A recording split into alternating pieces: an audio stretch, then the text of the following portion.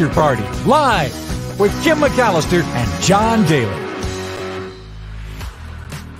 Hello, happy rainy Wednesday to you, Kim. Happy rainy Wednesday to you, Is it raining too. up there in Chickentown? I haven't been outside yet. I don't know. Oh, wow. Yeah. You know, I thought it was really funny. Mark was 1 saying in the that, afternoon, and I'm still locked in. Mark was talking about your increased role over the last year, and I know how hard you work because you're not available for this show because you're working on that other show that takes a lot of your time, which is understandable because it's a lot of work. But it's really funny because Mark was saying, oh, you know, I have to put together a show every day, and I have to do all this work, and I'm thinking, oh, we don't need that, do we? No.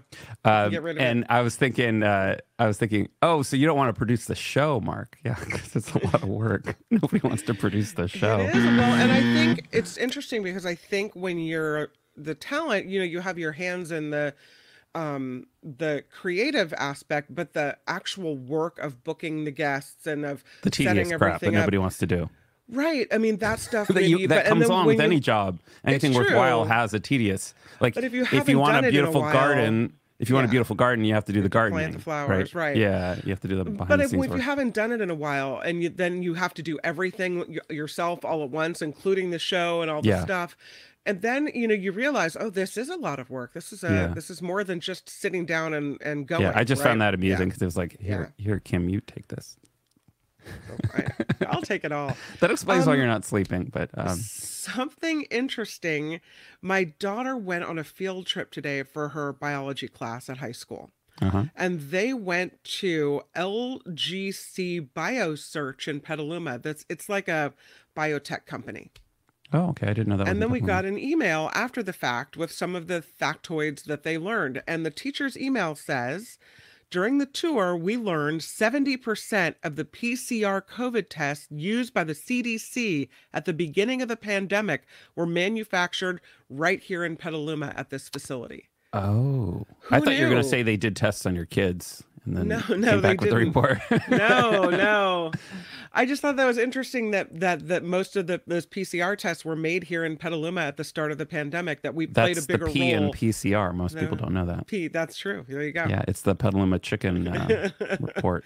Petaluma Chicken Ranch test. We want to thank the Lady Beatrice. Right at the last moment of yesterday's show, the Lady Beatrice gave us $5 in super chat. The so Lady thank you. Beatrice It sounds so awards formal us $5. Yes. When YouTube says, the Lady Beatrice has bequeathed $5 to the show.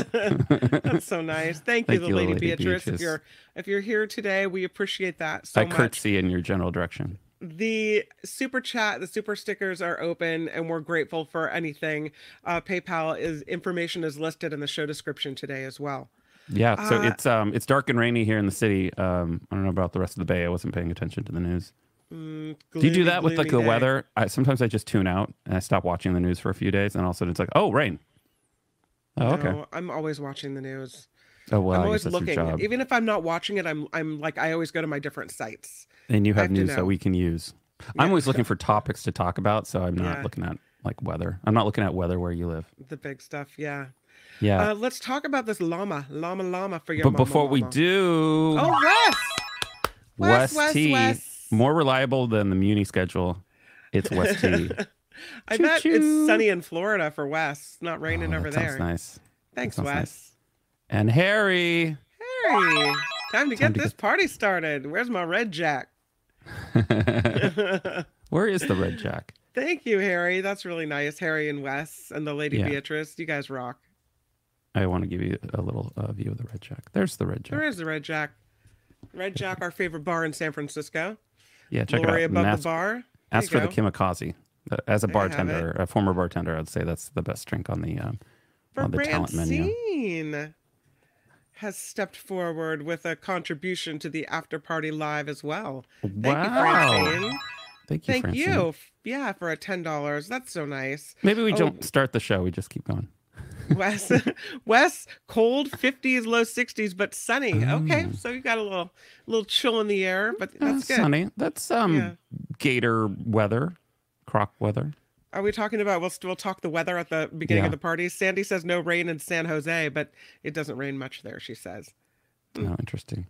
All right. Yeah, it's like that cold rain where if it was windy, it would be miserable. Yeah, it's cold outside. But do you know who wasn't miserable, at least for a time, was now, we like our bear stories. We like our deer stories. But if we're going to talk about an animal that's on the loose, it's got to be a llama. That's right. Llama. Police wrangle a loose llama. That's the best kind of llama. Near British Columbia. Police in British Columbia rounded up a loose llama found wandering near a busy intersection. The Surrey RCMP, Royal Canadian Mounted Police, said police officers, just for that visual of, the guy with the hat, right? They wear hats, right? They used to. I don't know. I may have had a lot of coffee today. Yeah. They said officers responded to multiple calls about a loose llama running near 64th Avenue and 176th Street. Constable Parmbeer Collon, interesting name, said the llama, dubbed Larry by officers, was caught about 2 hours later, according to City News. The animal wasn't too happy about the adventure coming to an end. Aww. Yeah, no fight. Officers were aware that Larry might be a bit of a spitter, but luckily nobody was injured and Larry was safely rescued. Probably easier than We've got a spitter here. probably easier than the humans that they have to round up, right? That's funny. Yeah, the it's better Surrey a spitting llama than a spitting human. I'll take that the any Surrey day. Animal Resource Center. Anything on here on you that might poke me?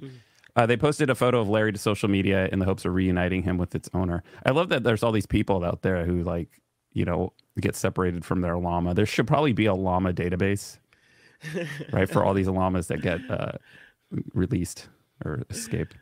Let's talk about this deer. We have these deer that leap into stores or candy shops or what have you. This deer did some damage to a statue at a cabin in California. The woman's name is Dolores Eastman Runty. She says the deer statue's legs were broken when she returned to her cabin in Camp Nelson. That's when she went to the footage from her ring cam. And this is really short and it's silent, so we'll have to narrate it for our podcast viewers. And you have some deer. Oh. 2 deer in the foreground coming up to the deer statue. Oh, so I wonder if the deer caused the damage. Oh my. Oh, they're getting a little amorous. Does he think it's a real deer? He thinks it's a lady. Oh. If you're listening to the podcast, they got it on. The deer mounted the deer statue and tried to do something fun. Poor guy. It's like a doll, right? I don't know.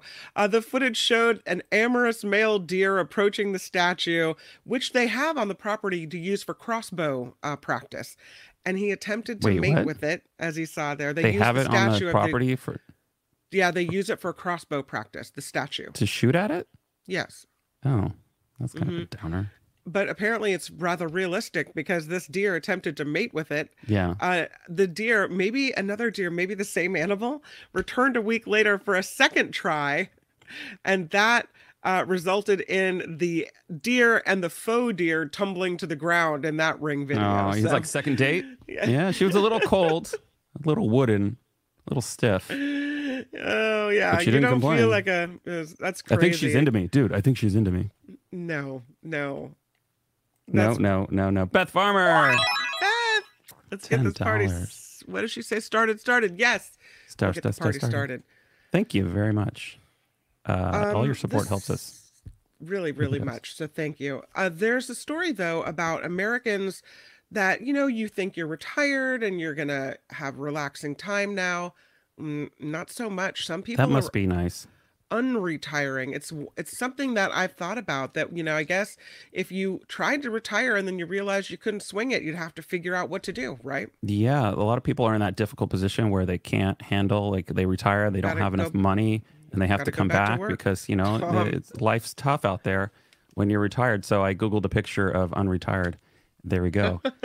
A resume builder survey of currently retired Americans found 12% expect to come out of retirement in 2024. The top reasons are inflation. That makes sense, right? A higher cost of living, combating boredom was also cited by some. 2/3 of those expecting to re-enter the workforce next year said they fear age bias will affect their job prospects. That's a real concern. To at least get in the door, experts say don't let your resume make you look outdated. I talk to seniors and boomers looking to return, and they show me the same resume they've been using for the last 40 years, according to a career coach and chief advisor at Resume Builder. Haller said there's simple ways to eliminate ageism in the review process. Fountain of Youth, maybe? I don't know. I like this. Ready for it? Don't use an AOL email address. No. I don't think David Katz has to worry about his resume. He's self-employed. Don't put your street address on a resume. Really? Pictures do not belong on a resume. Yeah. Unless it's a resume for theater or stage, then they do. Right. I mean, obviously there are going to be exceptions. Why but not your still. street address? I guess I have to take that Because it off. makes you look old. Oh, okay. Yeah. Why? Because It's not no one cool, cares Mom. no one cares where I live. It's not cool, Mom. Well, it just dates you because it makes you know, our sensibilities change over time. What's important, and now Sure. resumes are fully online. So, and people work from home and whatever, or other out of state. It doesn't really matter where you live. Well, now, if they're right? going to contact me, it probably won't be through snail mail. It'll be via email, right? Or Yeah, and when they text. do need Yeah. your address, it'll be for like maybe a check or something, or your Yeah. paperwork. Older workers are likely to be proud of their long work history, but keep the resume short, suggests Resume Builder. Work experience from 40 years ago is probably largely irrelevant today. Talking about exactly what you did that long ago won't really help you get the job of today. We're looking at maybe the past 15 years of experience, right? Age discrimination is illegal, but it's also hard to prove, and it's real. Hiring managers can use tools like internet searches and social media to determine a candidate's age. Reasons given for rejecting a candidate could be vague. Overall, 76% of the 62 to 85-year-olds surveyed said they are currently retired. 17% said they currently work full-time. Wow, that's surprising to me. And 7% said they currently work part-time. Of those working now, 25% said that they had been retired at one point, but are back to work. A majority of those surveyed who plan to unretire next year will look for a job in a new industry, while 27% want to look at the same industry they're in, and 14% said they would go back to the previous place of employment. Seniors should be in demand. There's a lot to be said these days about professional skills and adaptability these folks bring to the table. There are many industries that are looking to hire these folks because boomers are retiring and companies are hurting with a talent pool that's not large enough for them and often very clueless. Pauline wants to know, what about cover letters? Are those outdated too? I don't. Well, if you're applying online, right, they want your resume. But if it's for a specific job, I think at that point you would add a cover letter, right? I mean, I would, but maybe I'm old. I don't know. Right. But I think they're I always talking think about a like personal touch is yeah. good. I don't think that hurts. But I would say keep it concise, right? Yeah. I mean, you don't want to write a diatribe or anything. Right. And try to leave out the old English. Eric says, how about just not showing up to the interview with gray hair? That'll work. That's key. Yeah, there you go, Eric. But anyway, I thought that was interesting. It's tough out there. So my husband has his hair isn't gray, but he has gray in his beard a little bit. He has a little beard. And he was going for an interview several years ago. And we talked about it and decided that he should put he should dye the gray out of his beard. Right. I don't know if it's Grecian formula or whatever it is. Just for men. It looked good when he did it, and he did get the job. But Was it the little brush thing? I think so, yeah. Yeah, I use that. It's not, I mean, we live in a superficial world, but it does make a difference. It makes you look so much younger. Mm-hmm. So why not? I mean, yeah. Get the job and then gradually gray out. Yeah. Oh, and Stars does need a cover letter. Lori says, depends on the industry. Some require it. Yeah. Yeah. And then BA like if says- you're applying for a government job, there's like a different way to do your resume. You know, it depends on academia, then you do it a different way. Dye the gray with purple. That ought to work. Mm-hmm. Michael said just for quarterbacks. Yeah, it's funny. If you're quarterback, there's a different kind of resume. Yeah. Oh, you've heard of gaslighting, right? Have you heard of something called Gaslighting doesn't exist, Kim. Oh, is that right? You've imagined it all this time. Have you heard of breadcrumbing? No. Is this related to Thanksgiving? It's not. You would think so. Toxic breadcrumbing. And I hadn't heard of this. So this article I thought it was interesting, if only because now we have a new term to use. Right. It's a harmful behavior, Or a new term to toxic ignore. breadcrumbing. That's right. Sporadic acts of attention that don't really result in anything the victim may consider meaningful. This according to a psychotherapist specializing in trauma and attachment wounding in the Bay Area, Daigu Balan. Wait, specializing in what? in trauma and attachment wounding.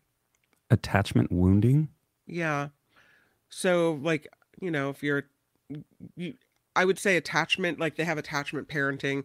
Usually you're attached to your mother, your father, or whatever. And if there's a wound there, then it can be troubling. Oh, But maybe they mean attachment wounding in other capacities as well. yeah, yeah. But breadcrumbing refers to a form of manipulation, whether it's intentional or not, involving one person feigning interest and acting as though they feel sincerely interested and invested in a relationship with another person when really they're not. This is a great story, Kim. I'm really glad that you... Oh, yeah. Are you feigning interest? Those who intentionally act in a misleading way may do so for attention, validation, or control, or to get the fun parts of the relationship without having to commit. Stringing a person along, keeping someone from looking elsewhere. The fun bits of the relationship. I wonder what that refers to. The fun bits. We like the fun bits. You got to take it all, not just the fun bits. Sounds like they're talking about men. Breadcrumbing can happen in familial relationships, at the workplace, most common in romantic contexts, though, especially with the rise of online dating, where it's much easier for people to offer brief spurts of connection and affection rather like a quick text call. Spurts of affection? That kind of spurt, not that kind of a spurt. Breadcrumbing, they say, works to keep someone in the person's corner based on the psychology principle of intermittent reinforcement, which drives the addictive cycle and success of gambling behaviour. So it's like a little dopamine machine hit. Every so often they give you something, right? So you keep coming back for more. Coming back. Yeah. And they've got you on the hook. So in the workplace, it can look like a supervisor's high praise with vague promises of advancement that never materialize. Oh, that sounds familiar. Yes, it does. I never got those Giants tickets. Look at that. 3 years later, no Giants tickets. I never got my Giants Aloha shirt. A friend may feign interest and connection without any intention of getting together, traveling, or engaging in real, genuine friendship. But in reality, they only call you when they need something from you. Yeah, or they text you.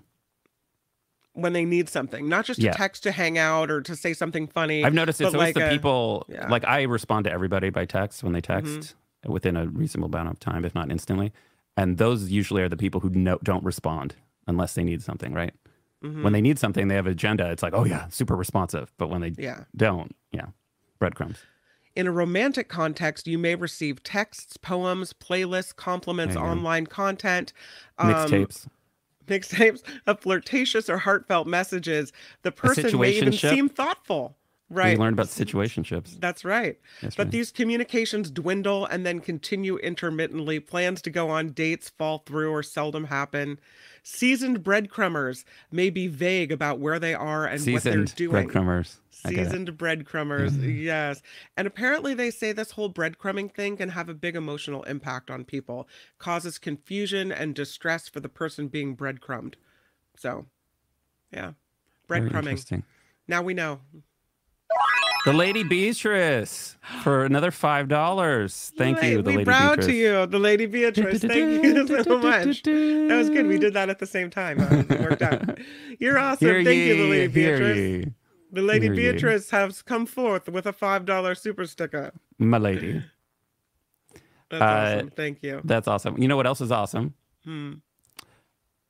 Dolphins. I love dolphins. That's my favorite sea creature. Look at him. Love it. They're smart and protective. Have you seen the videos where if there's a shark or something, they'll surround a person to protect them? Right, and like shepherd them out of... Totally. Well, maybe what they're using is a sixth sense. Shocking study from the study people discovers bottlenose dolphins possess electric sixth sense. Scientists at the Nuremberg Zoo in Germany have discovered a previously unknown sensory ability in bottlenose dolphins, electroreception.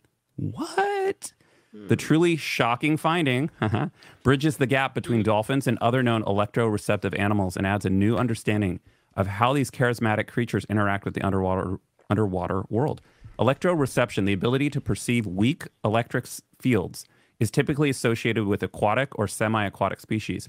This sensory skill, fascinating in its own right, has been a focus of extensive research in marine biology, predominantly observed in weakly electric fishes.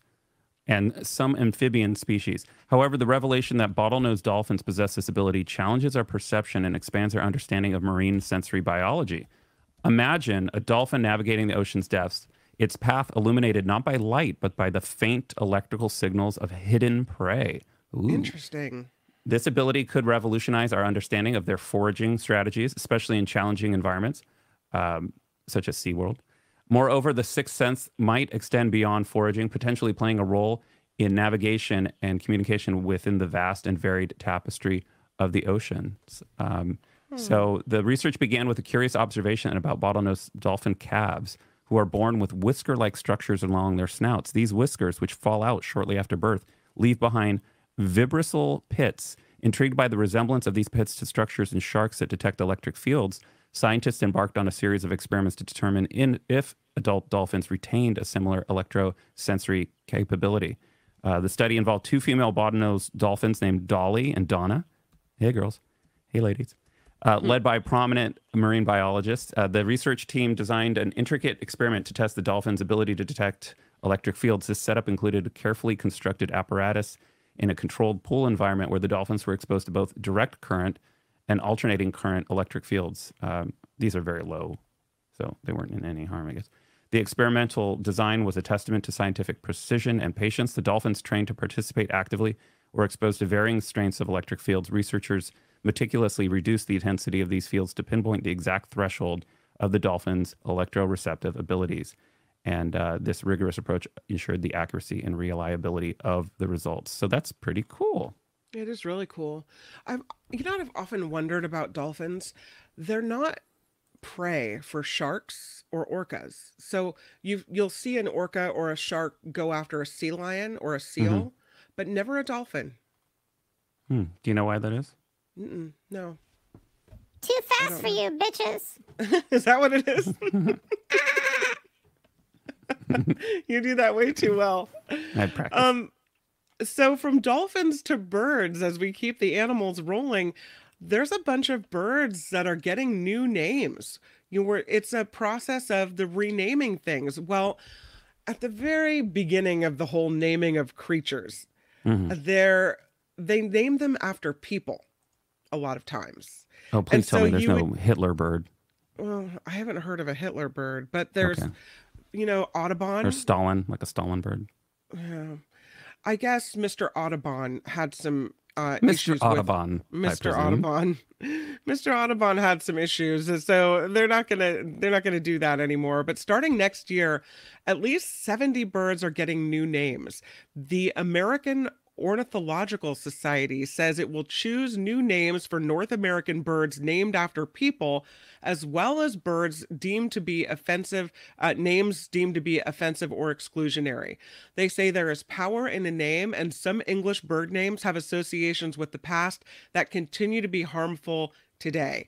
They need a much more inclusive, engaging scientific process that focuses attention on the unique features and beauty of the birds themselves. So instead of naming it after a person, name it after, like if you were looking at this bird, instead of naming it John's bird, you would name it the black-breasted graybeak, right? So that the name would then would tell you something about the bird. In some physical way that would have some meaning to people that are maybe out looking for it. Mockingbird? Oh, that's a great name.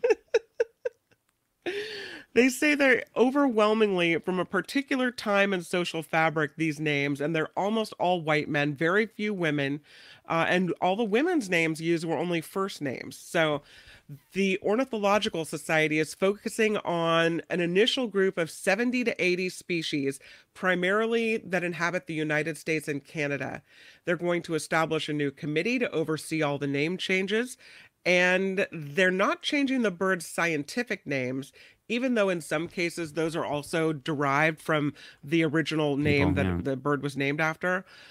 But what they want to do is change it so it makes sense. Right. And so that it makes biological sense when you're looking at the bird, the name will say something about the bird. Yeah. Right. In one case, they say there's a prairie bird named for Confederate General John P. McCown. They rejected a proposal to rename it in 2019, but the next year reversed course. And now instead of the McCown prairie bird, it's named the thick-billed longspur. So things like that. They're getting a lot of pushback, as you can imagine, from all this. Some longtime birders are coming around to the idea. Long-time birder, first-time caller. Long-time birder. They say it's an exciting opportunity to give birds names that celebrate them rather than just some person in the past. Very cool. We're getting an update from Lori that it's raining in Redwood City, and Heather says it's sprinkling in San Jose now. It's the rain report. Excellent. That's weather where you live. That's right. This next story is about our favorite generation. You know which generation that is? I'm going to say X. No, that's your, well, I guess that's your personal favorite. That's my favorite generation, yeah. No, Gen Z, back in the news. Oh. Never really lose the news. Or Sexy Gen Z. fall out of the Look news. at that. Gen Z might moan, but we need more nudity on TV. Otherwise, violence will become more normal than sex. This is the headline here. Even well-established names in Hollywood are reluctant to film steamy scenes. There's a lot of the modern world that turns this is a column here, columnist that turns me off. And now it seems like there's even less to turn me on. Apparently, we are now seeing fewer and fewer sex scenes at the cinema and on TV. That's right. Sex on the screen is waning, slacking, and drooping. It's gone a bit flaccid. I see what they're doing. What on earth is the world coming to? Campaigner Mary Whitehouse might have been excited by this worrying trend, but I can tell you that this old dear is not. I know it's normally the older generations that complain about sex and nudity. I mean, who can forget the stage farce "No Sex Please" were British from 50 years ago, which kept the narrative alive that Brits were prude. Now it seems like the youngins are the ones that are objecting to it. A recent study by U.S. University, is a British article, UCLA surveyed 1,500 people aged up to 24, and astonishingly, they said that they want to see less sex on screen. Instead, what they're after are more stories about platonic relationships, and a lot don't even want romance. They feel that they're not being accurately portrayed and reflected on the big screen, or big screen, depending on how good it is. And there I was thinking that they were sexually liberated and living their best lives. Good old Gen Z. Trust them to want to suck all the fun out of a night at the cinema. Nearly half of them said the romance is overused by the media, and the same number believes sex is not necessarily for the plot. Tell that to the makers of 50 Shades. Of course, this columnist says that she hears what they're saying. How many times have you watched a TV drama or film and the director has decided to throw in some gratuitous sex scenes for the hell of it? Some are plain awful and are just, they're there to keep us don't make any sense. Titillated. But they're saying that we have too much violence and not enough sex, so we need a balance, like a sex violence balance. This columnist is saying, like, if you don't have sex in TV, that it's just going to lead to more violence being portrayed. Oh, That's the columnist's opinion. But what do you think? I don't really care as long as it's artfully done and interesting. I think I'm more about like getting rid of the gratuitous, nonsensical scenes. But if it's key to the plot, whether you wanted to watch a movie with violence or sex, what would you pick? Probably sex. I mean, not just because of the sex, but I don't really care about violence. Yeah, I feel like there's way too much, and I feel that we're hypocritical because we censor everything but violence. Yeah. Yeah. Well, and it's always been interesting to me as a parent how people will allow their kids to watch some of these Marvel movies where people are getting heads lopped off and arms lopped off. I mean, it can be pretty violent. Or even Star Wars. There was one of the movies, I forget which one, had the annihilation of a whole camp worth of people. Right? It was like this mass killing at the beginning, and little kids are watching this. This is a Disney movie. And yet, if there's a woman's boob on screen, that's a problem. Killing's okay. We'll let the kids see the violence, but not the boob. If you watch TV in Europe, like the frontal nudity is like accepted. Oh, and people are desensitized to it because it's natural. They grow up with it. Penis, they get the penis too. I think so. Okay. I didn't do a study. Oh, but I did put see the study people see, on that next. I did see boob. I think it's mostly boob, but they're desensitized to it. And they have nude beaches and nobody really cares because we create it. We create this. It's all in our head. You know what they do care about in Europe? This is a Banksy picture. Oh, okay. It is painted on the walls of an abandoned Venetian palace. It's called The Migrant Child. and it's a work that Banksy did about the refugee crisis there. So what you see is this young migrant child in a life jacket holding up a flare with pink smoke. It's a big tourist attraction in the city. It's 4 years old, this painting, but it's faded because of humidity and high water and salt. And so officials in the city have announced plans to restore the mural. But the question is that what Banksy intended? With this media, painting in this way, maybe the artist's intent is that it will fade over time, or that in some cases it will fade away. Or maybe he right? didn't think about that. Oh. And so some conservationists say the work should be detached from the wall, protected, and exhibited in a safe condition. On the other hand, if I put myself in the artist's shoes, says this advocate, I don't think it's the idea with which his works were born. So critics of this decision think the mural's eventual degradation was part of the artist's vision. Banksy was no fool, they say. He was fully aware that this was his waterside creation and it wasn't meant to endure. So restoring it would go against the grain. And so that's the big question is, what did Banksy intend for it to do? So where is this? Did you say it's up against water? Is that water at the bottom? Is that what you're saying? It is. That's water. And this is in Venice. Oh, it is. Oh, it's Venice. Okay. It's at an abandoned Venetian palace. Venetian Okay, is that's Venice, what makes right? it Venetian. Yeah. It's in Venice. That makes sense. Yeah. Venezia. So yeah, this abandoned palace is there right at the water's edge, and that's where he put this mural. And so Banksy must have known. Get it, Banksy? Mm-hmm. On the banks. Yeah. The palace's owner informed the Italian Superintendents of Cultural Heritage of the mural's worsening condition. The state body usually only intervenes in preserving artworks that are at least 70 years old. This one's only 4. Yeah, that's he nothing for famously Europe. shredded a painting the moment it sold at auction. That's right, Eric. I remember that. Yeah. The migrant child is in a highly trafficked area right along the Rio Novo Canal in the heart of the Venice University District. The work is stenciled on the lower part of the palace building, which is usually left unpainted because of splashing waves from passing boats. The water damage on the migrant child reflects the larger challenges that the city of Venice faces as it confronts climate change and over-tourism. They say Venice is at very real risk of being consumed by the sea. And worst case scenarios, it could disappear beneath waves as early as 2100. Many of the buildings sinking, being damaged by the wakes of boats. They're overwhelmed by tourists, its local population in a state of continual decline. So this is what it takes for society to care about migrant children. Is a Banksy photo Get it? or Yeah, painting? Yeah. Called Migrant Child. Yeah. Yeah. I don't know. Leave it alone. That's my ruling. Leave it. Let it degrade. Yeah. Leave it alone. Or take the plaster off, cut it out, and put it in a museum. That's not what he intended. No, you can make a replica. Or maybe send an email to Banksy at anonymous.com or whatever. Maybe it lives on in photographs like this one. Yeah. Yeah. That's cool. Yeah, I'd leave it alone. Speaking of Italy, let's stay in Italy for a hot moment. Could we? I want to stay for just a minute to take a look at this guy. Yeah, Italy's most handsome man. Yeah, I don't know about that. Quits modeling to become a priest. Edoardo Santini won the Bello d'Italia in 2019, named Italy's most handsome man. He said he wanted to become an actor before he discovered the priesthood. A man once voted the most handsome in Italy has quit his modeling job to join the priesthood. He's 21 years old.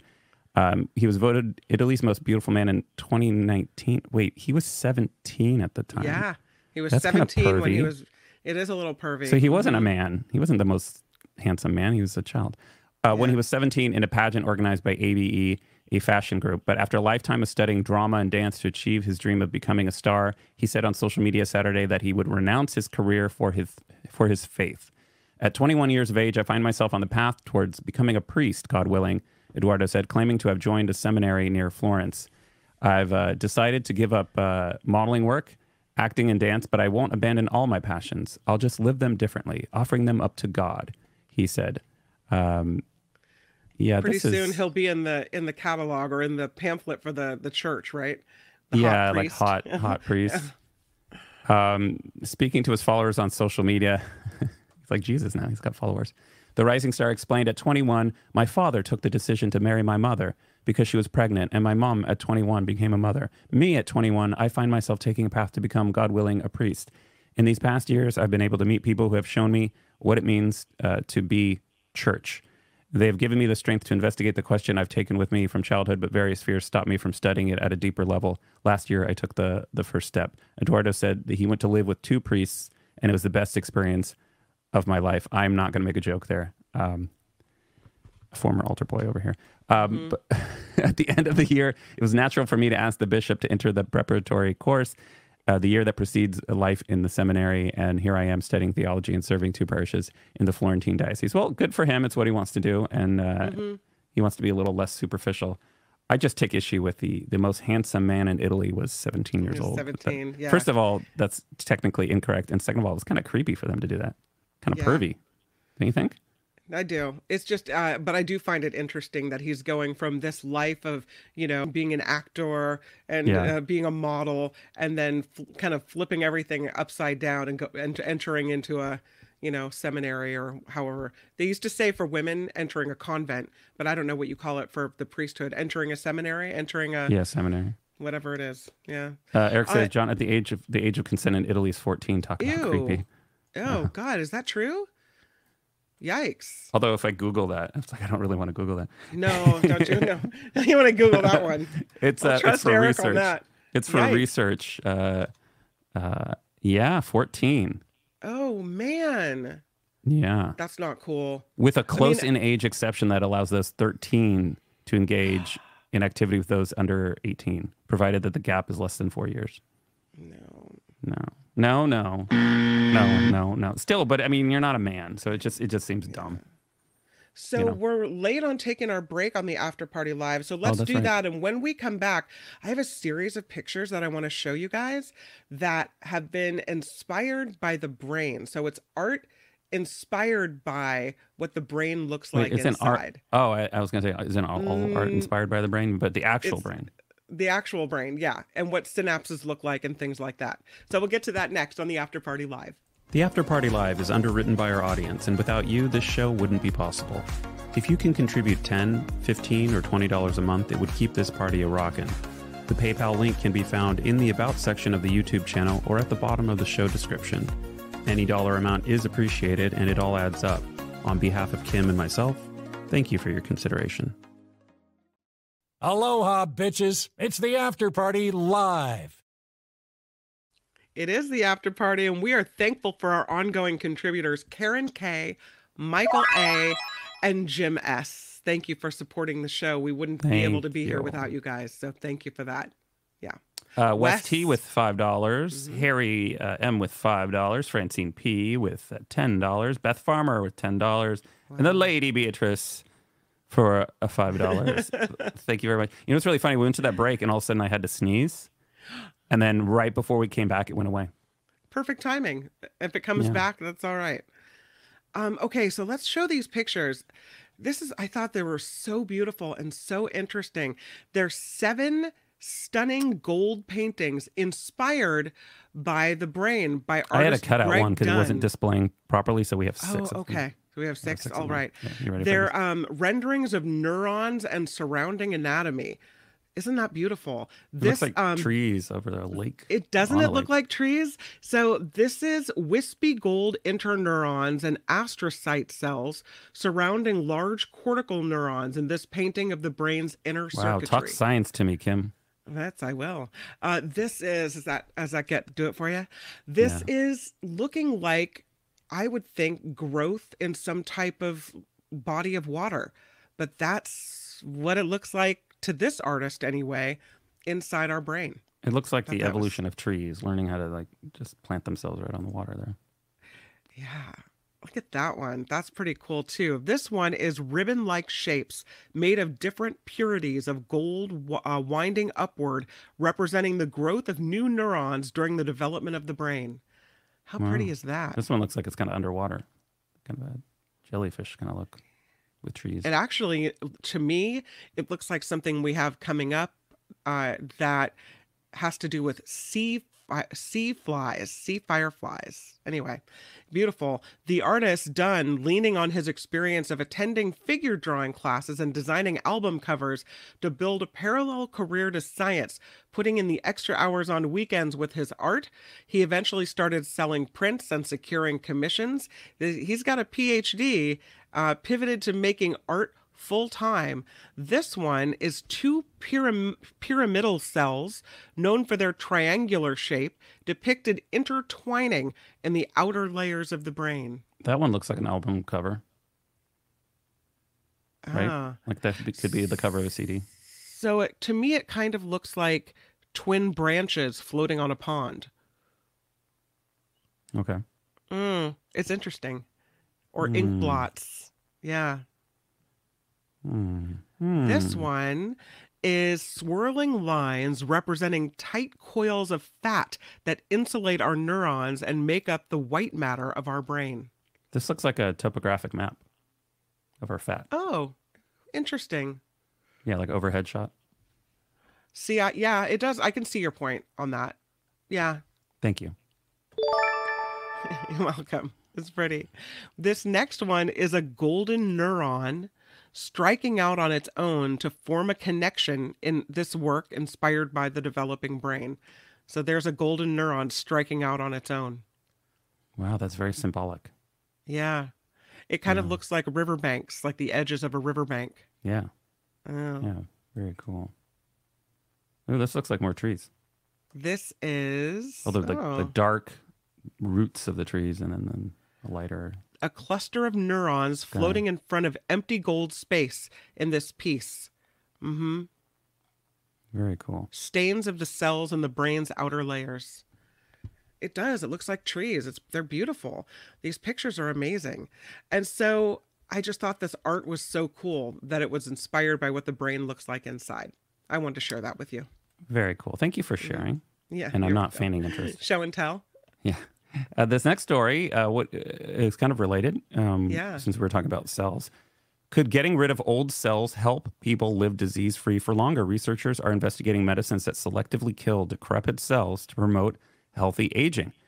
James Kirkland started his career in 1982 as a geriatrician treating aging patients, but he found himself dissatisfied with what he could offer them.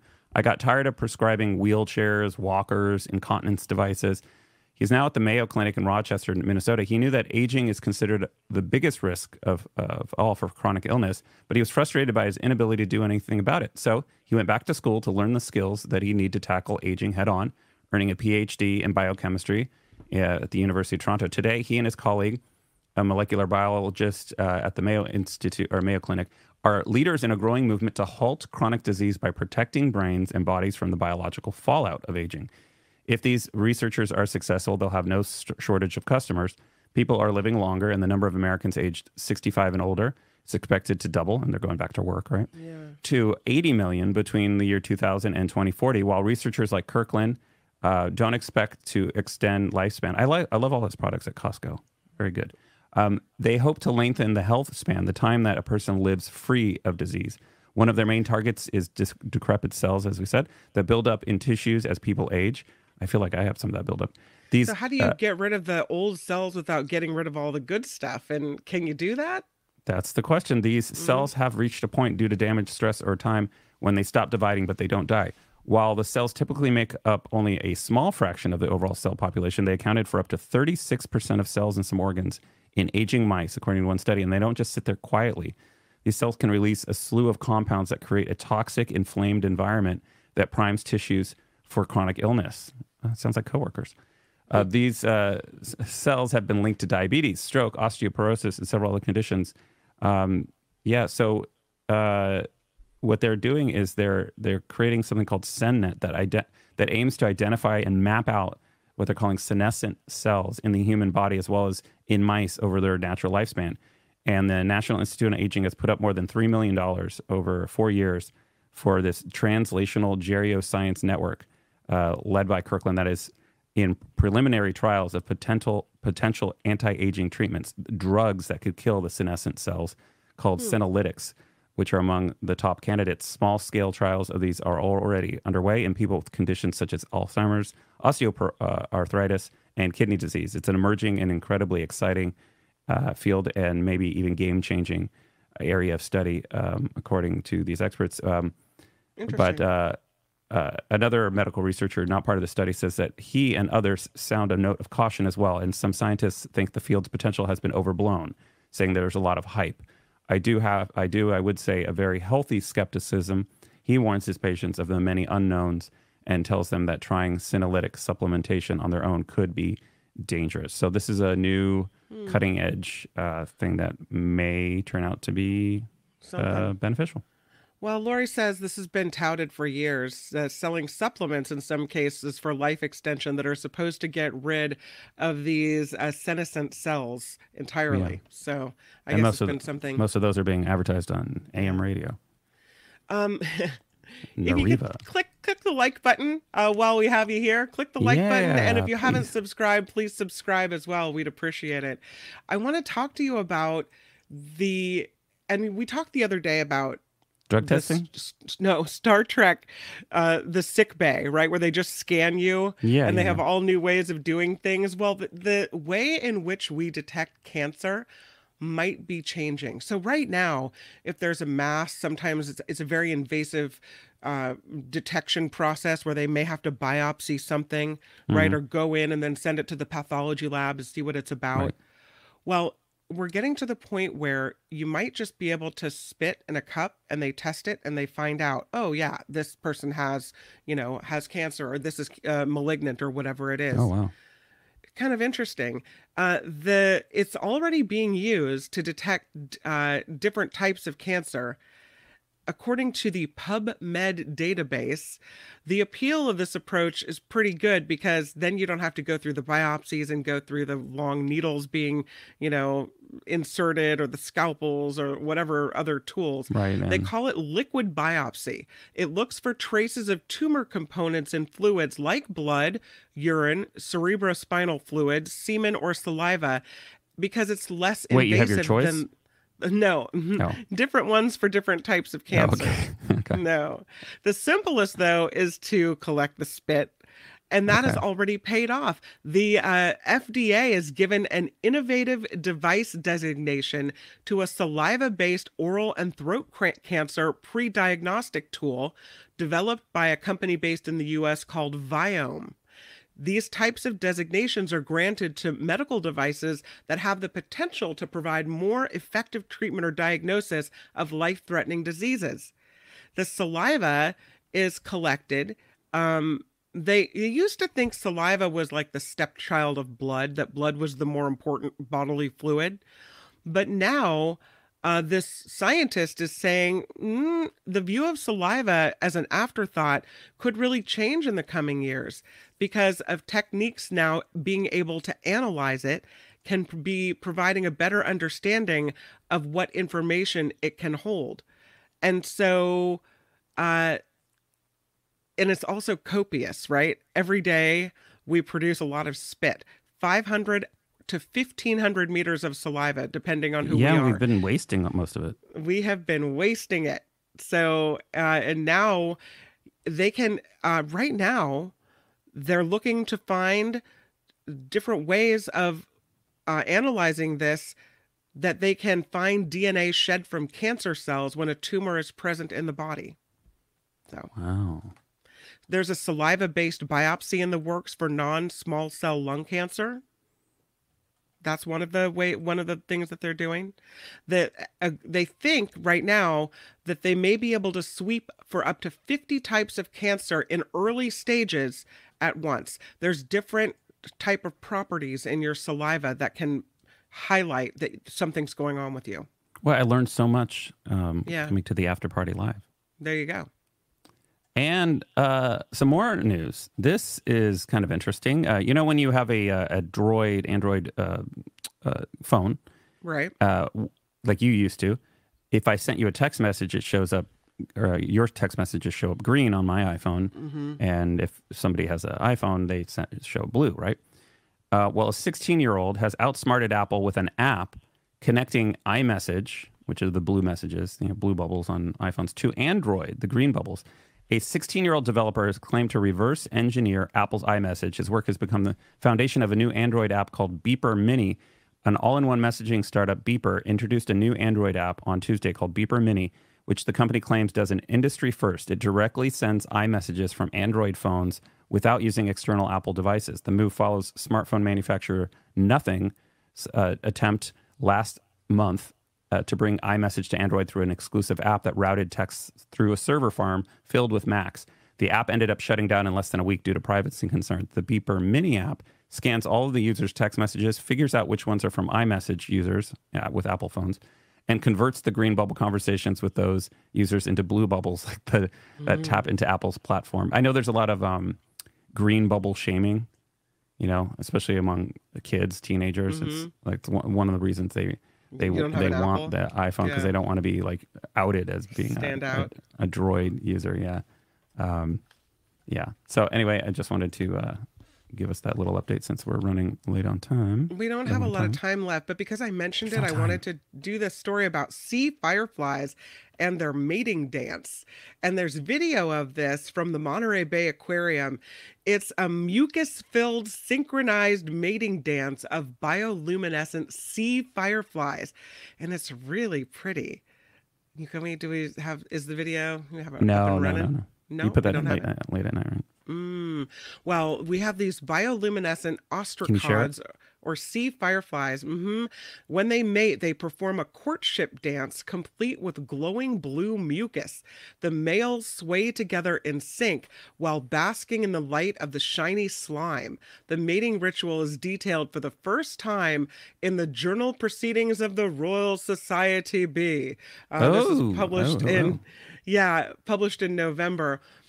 But it's kind of cool. And what they were surprised by is how well coordinated the dance is. They didn't realize that this is what it would look like. So let me see if I can't show it to you and make it bigger.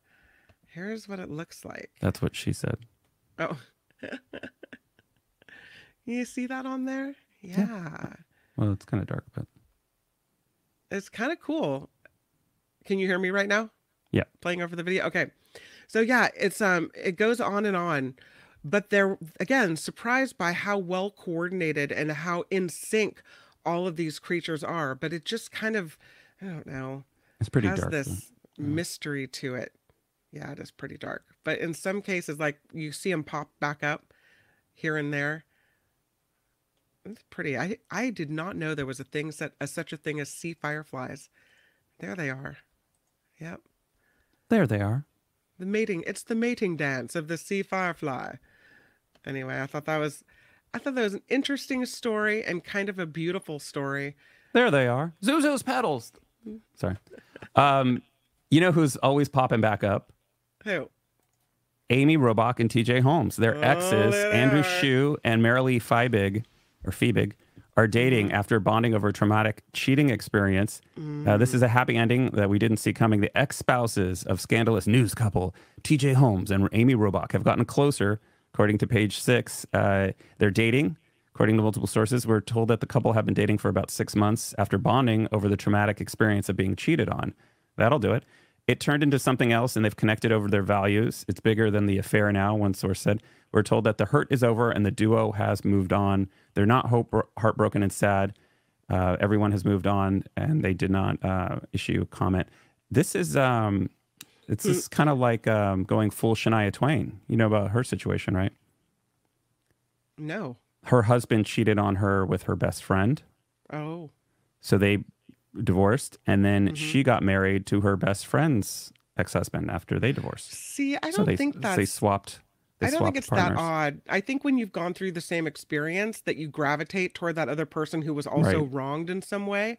Michael says tragic cheating is the best kind of cheating. Yeah.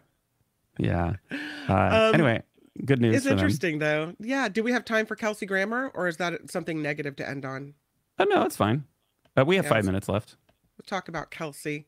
Yeah. Kelsey was giving a BBC interview, and his reps because there's a new Frasier on Paramount Plus. So during this BBC interview, he voices his support for Donald Trump, and his reps cut off the interview. There go. They're out. Yeah. Oh man. The Paramount Yeah, Plus he's a conservative. representatives said once he started talking Trump, that was all they needed. They're like, yep, interview over. That's it. Nope. At the end of the interview, the host asked Grammer that because he had mentioned Roseanne early in the interview, who had a comeback, but was also a Trump supporter. And the host said, at least you were a Trump supporter. I'm fascinated to know if you still are. And Grammer said, I am, and I'll let that be the end of it. But that wasn't actually, though. Speaking to the co-host, the other host revealed that Grammer was down to discuss politics, but that the Paramount Plus reps involved weren't so keen on that. He said Kelsey Grammer himself was perfectly happy to go on talking about it, but the Paramount PR people were less happy that he talked about it at any length at all. And then they laughed about mentioning the whole thing on the air. So, have you seen his reboot of I haven't. Frasier? Do you like it? It's like comfort food. It's basically the show reincarnated, and a lot of the actors from the original didn't want to continue their roles. Like David Hyde Pierce said he was done being Niles. He just didn't feel like there was any point to continuing. Like they had done it all right, basically. And so what they did was they kind of replaced each character with a similar character with like the kind of personality. Right, so like Niles is replaced by his nephew or his son. Oh, who's okay. like neurotic, right? So it's like, so for every character that was missing, they replaced like the snarky, Roz. They kind of replaced with this like boss. So to keep with the formula, right? Yeah, but if you watch it, it's like cheesy. So I wouldn't call it great. I wouldn't even call it good. I would call it like okay. I would call it like a C. Like they're just like continuing it on. It's kind of like a cash grab, and I think because of the Roseanne reboot, they decided Paramount said, "Oh, okay, we're going to reboot and do this, and it'll make money." Sometimes it feels like you just can't recreate the magic. I've mentioned this before. They tried to bring back Gilmore Girls, right, and do like this recreation of the Gilmore Girls, and it just wasn't the same. It didn't feel the same. It didn't have that same magic that the show had. So, well, it's weird to see because the character that he portrays, it's like an intellectual professor type psychologist who you're pretty sure would be a liberal. So it's really weird to know that he's conservative, right? And not only there's nothing wrong with being conservative, it's that he's a Trump supporter. It's like, really, you seem like such a smart guy. But speaking of grabbing more and more cash, Netflix and Apple have opened the door to bundling with their streaming rivals. A Verizon-backed Netflix and Max deal and talks between Apple and Paramount suggest that streaming bundles may be about to get bigger and better. After years of mostly sitting on the sidelines, two streaming companies that have long been reluctant to bundle their wares with competitors' services they now seem a bit more open to it. On Monday, telecom giant Verizon announced a $10 per month deal that includes the ad tiers of both Netflix and HBO Max. We're just called Max now. That's 40%. There's a 40% discount compared to their standard prices. And it's notable because while Max has offered discounted pricing, Max offered its ad tier for $3 per month for Black Friday. Netflix has notably not offered any discounts or wholesale prices on its plans for many years. To be certain, it is not clear whether Netflix is offering a wholesale price to Verizon or how the discount cost is being shared among these three companies, but the 40% discount suggests that either Verizon, Warner Brothers, Discovery, and Netflix, or some combination thereof, is helping to subsidize these costs. So this seems like this is going to be the new thing because, as we've all experienced, once you get like 2 or 3 of these services, you're not really saving any money. No, I just cut HBO Max. We looked at it, and we know that the PG&E rates are rising 13.8%. Winter is coming. Winter is coming. It's time to cut back. Well, if we look at what we were paying just for HBO Max, and I think I only got it because Nikki wanted me to watch some show, and I watched the show, and Just peer pressure. That's it. And maybe I'll re-up when they come out with a second season. It was The Last of Us. I think that's why I got that. Oh yeah. That's good. But it's like $138 a year we were paying for this service. I don't need that. Cut. It's gone. Yeah. Since you mentioned PG&E, every time I see one of these inane commercials on TV, I think, what if you stopped spending money on TV ads to try to convince us that you're not a horrible company and just Put the lowered money our back rates. into your Right? lowered our rates. Right. That would go a lot further. And the thing for that really us. annoys me is all those commercials are like, and we're undergrounding and spending the money because it's well worth it in the long run. That's not what you said 10 years ago. You said it was too expensive. You're liars. You're just reacting to getting sued, right? Don't get me started on PG&E, And who's paying for the my friend. lawsuits? We are. So every time I see those inane commercials, they're like, we're a wonderful company. And if you watch the TV commercial, you'll believe that like every line person is a woman.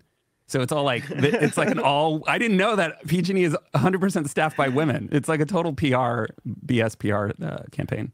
Anyway, it just annoys me. All right, because well, let's end on something positive because Okay. we have this, there's a new hockey team coming to Lake Tahoe.